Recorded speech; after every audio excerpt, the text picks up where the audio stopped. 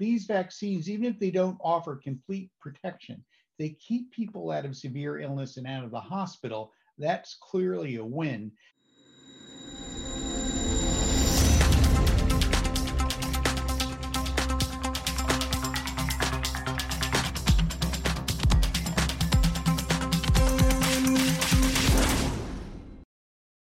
Hello, I'm Faith Rogers, host of today's program, COVID-19 Keeping Up with a Moving Target. This is the December 16th update of DKB Med Radio's Coronavirus Educational Series. Thank you for joining us. As a note to our regular listeners, this will be our final week of episodes in the year 2020. We will resume our regularly scheduled episodes on Wednesday, January 6th of 2021. We encourage you to take this opportunity to listen to previously uncompleted episodes or view our other free CE/CME programs on a wide variety of topics at dkbmed.com. This activity is jointly provided by the Postgraduate Institute for Medicine, DKB Med, and the Institute for Johns Hopkins Nursing. Today's program is accredited for ANCC and AAPA credit, as well as AMA PRA Category 1 credits. Please visit our website for complete CE information. If you're tuning into our webcast, please click the red Claim Credit button in the webinar console to attest for credit. Otherwise, please visit covid19.dkbmed.com. Today's learning objectives are discuss efficacy of baricitinib in combination with remdesivir and describe similarities and differences of the two mRNA vaccines, Pfizer and Moderna. With us today, we have Dr. Paul Auwaerter, Clinical Director of the Division of Infectious Diseases at Johns Hopkins School of Medicine. Dr. Auwaerter, we're happy to have you back. Yeah, thank you, Faith. I thought I would spend a few minutes today just catching up a little bit, as a number of studies have been published, not only in preliminary, but also in final form.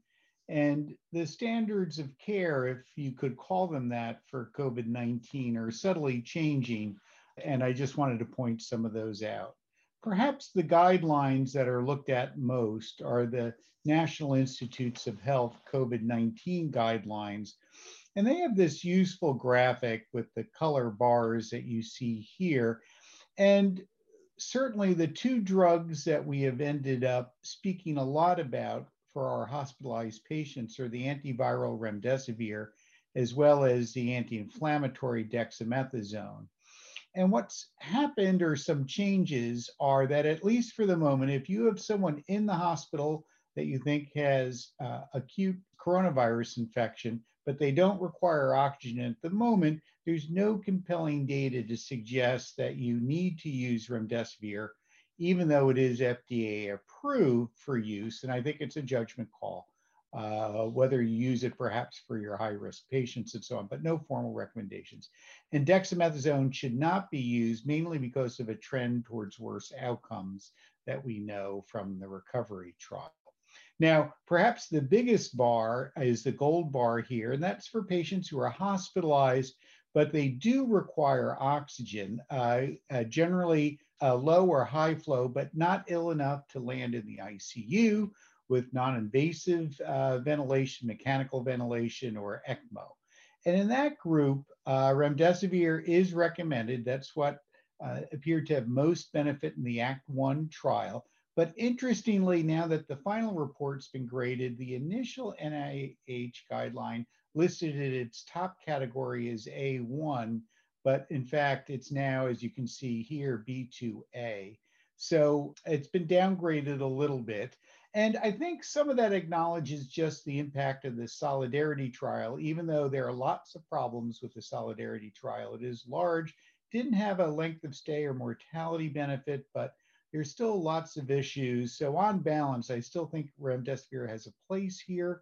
And then dexamethasone can be combined at this stage with some improvement in mortality. Now, once you get to the ICU in the gray bar, or even more ill in the red bar, dexamethasone is clearly the treatment of choice at the moment, perhaps with remdesivir, although the effect really is not very clear-cut or strong. So that's sort of the update. I think the major changes are just on the remdesivir and or the dexamethasone angle there. So basically what's happened is NIH looked at the Act 1 trial and said, look, we're not going to strongly recommend remdesivir or recommend it actually in people in the ICU, but only in patients that need supplemental oxygen, perhaps on a floor. The IDSA guideline, which is also looked to and very good, hasn't quite updated itself yet, but I think they will likely come to the same conclusion. There are going to be 4 of the ACTT NIAID trials. We've talked a lot about Act 1 with remdesivir. This is the Act 2 trial that looked at a JAK1, JAK2 inhibitor, that's baricitinib, versus just remdesivir alone for people that are hospitalized for COVID-19. And the primary endpoint was median time to recovery, same as in Act 1. And there was a statistically significant difference, but only really 1 day. So you can see change from 8 to 7 days if you added the baricitinib. Only a low percentage of patients got dexamethasone as well. So that probably didn't have a big impact if you're wondering about that. There was some additional information that suggested that some patients were less likely to progress to ventilation or death at the end of the study at day 29 in terms of the active measurement. And the subgroups who had most benefit were interestingly somewhat close to the same as remdesivir, that is with either supplemental or high flow oxygen with lower mortality rates noted there. And this is borne out a bit more easily in this graphic.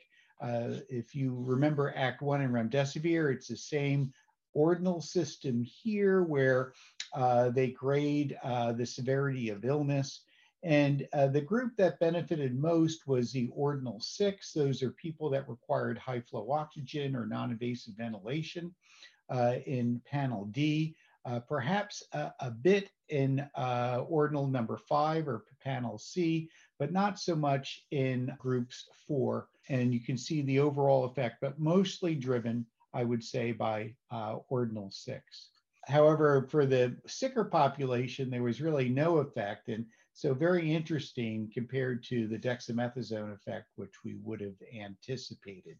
Now, where does that leave us with this drug, which was approved for rheumatoid arthritis, or has been approved by the FDA for rheumatoid arthritis as a targeted anti-inflammatory?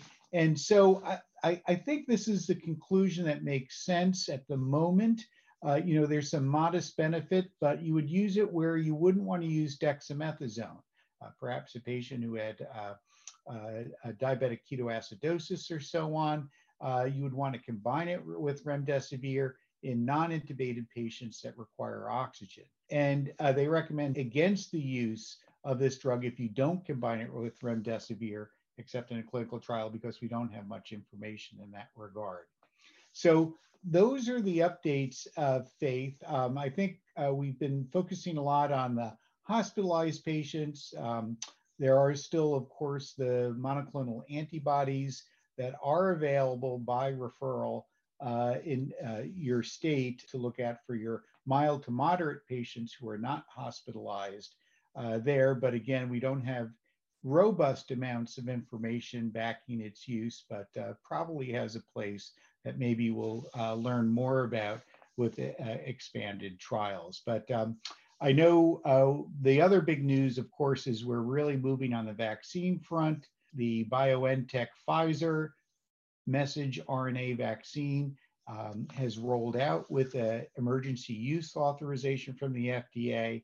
It appears during this second week of December that the Food and Drug Administration will be soon issuing an EUA as well for the Moderna one. So Faith, I think we have one question for today. Yes, we do. And how funny that it does happen to be about that vaccine. So great. What are some similarities and differences with the Moderna mRNA vaccine compared to the BioNTech Pfizer vaccine? So there's been, Faith, a lot of discussion about the two vaccines. And I would say they're, as a patient, I would look at them as very similar. They have the same mechanisms of action.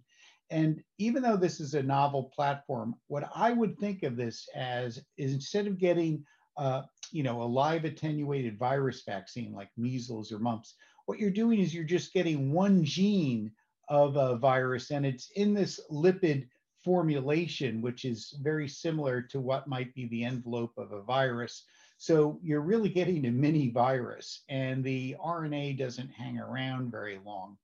A lot's been written about this already. I think many of you already know the Moderna one doesn't require the Antarctic conditions for storage. It can be stored at minus 20 degrees, but it too, it seems to have about 95% efficacy overall, Faith. So this is very comparable to the Pfizer mRNA vaccine. In a briefing document supplied to the FDA that I looked over just last night, it does suggest that perhaps this vaccine in the phase 3 trial to date is slightly less effective than the Pfizer vaccine in the group over the age of 65. They had a 86.4% efficacy there, still excellent.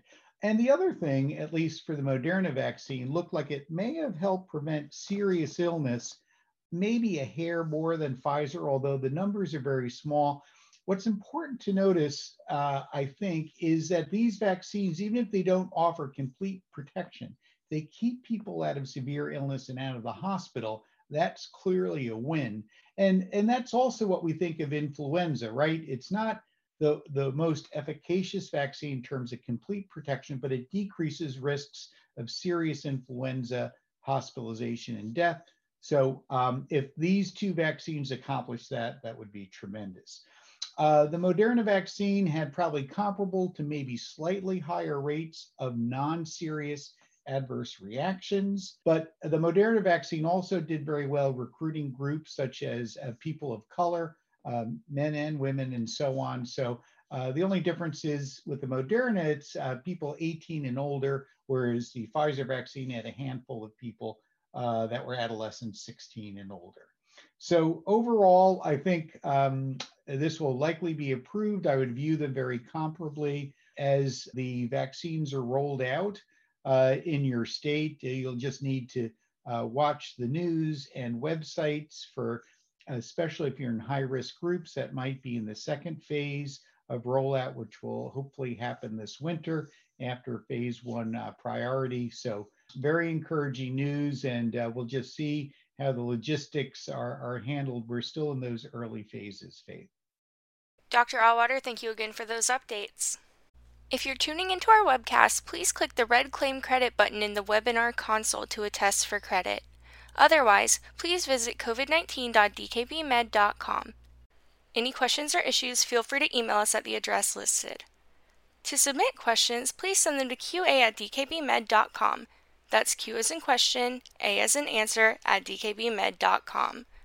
Again, thanks for joining us, and thank you for your dedication to your patients with COVID-19. Thanks again, Dr. Auwaerter.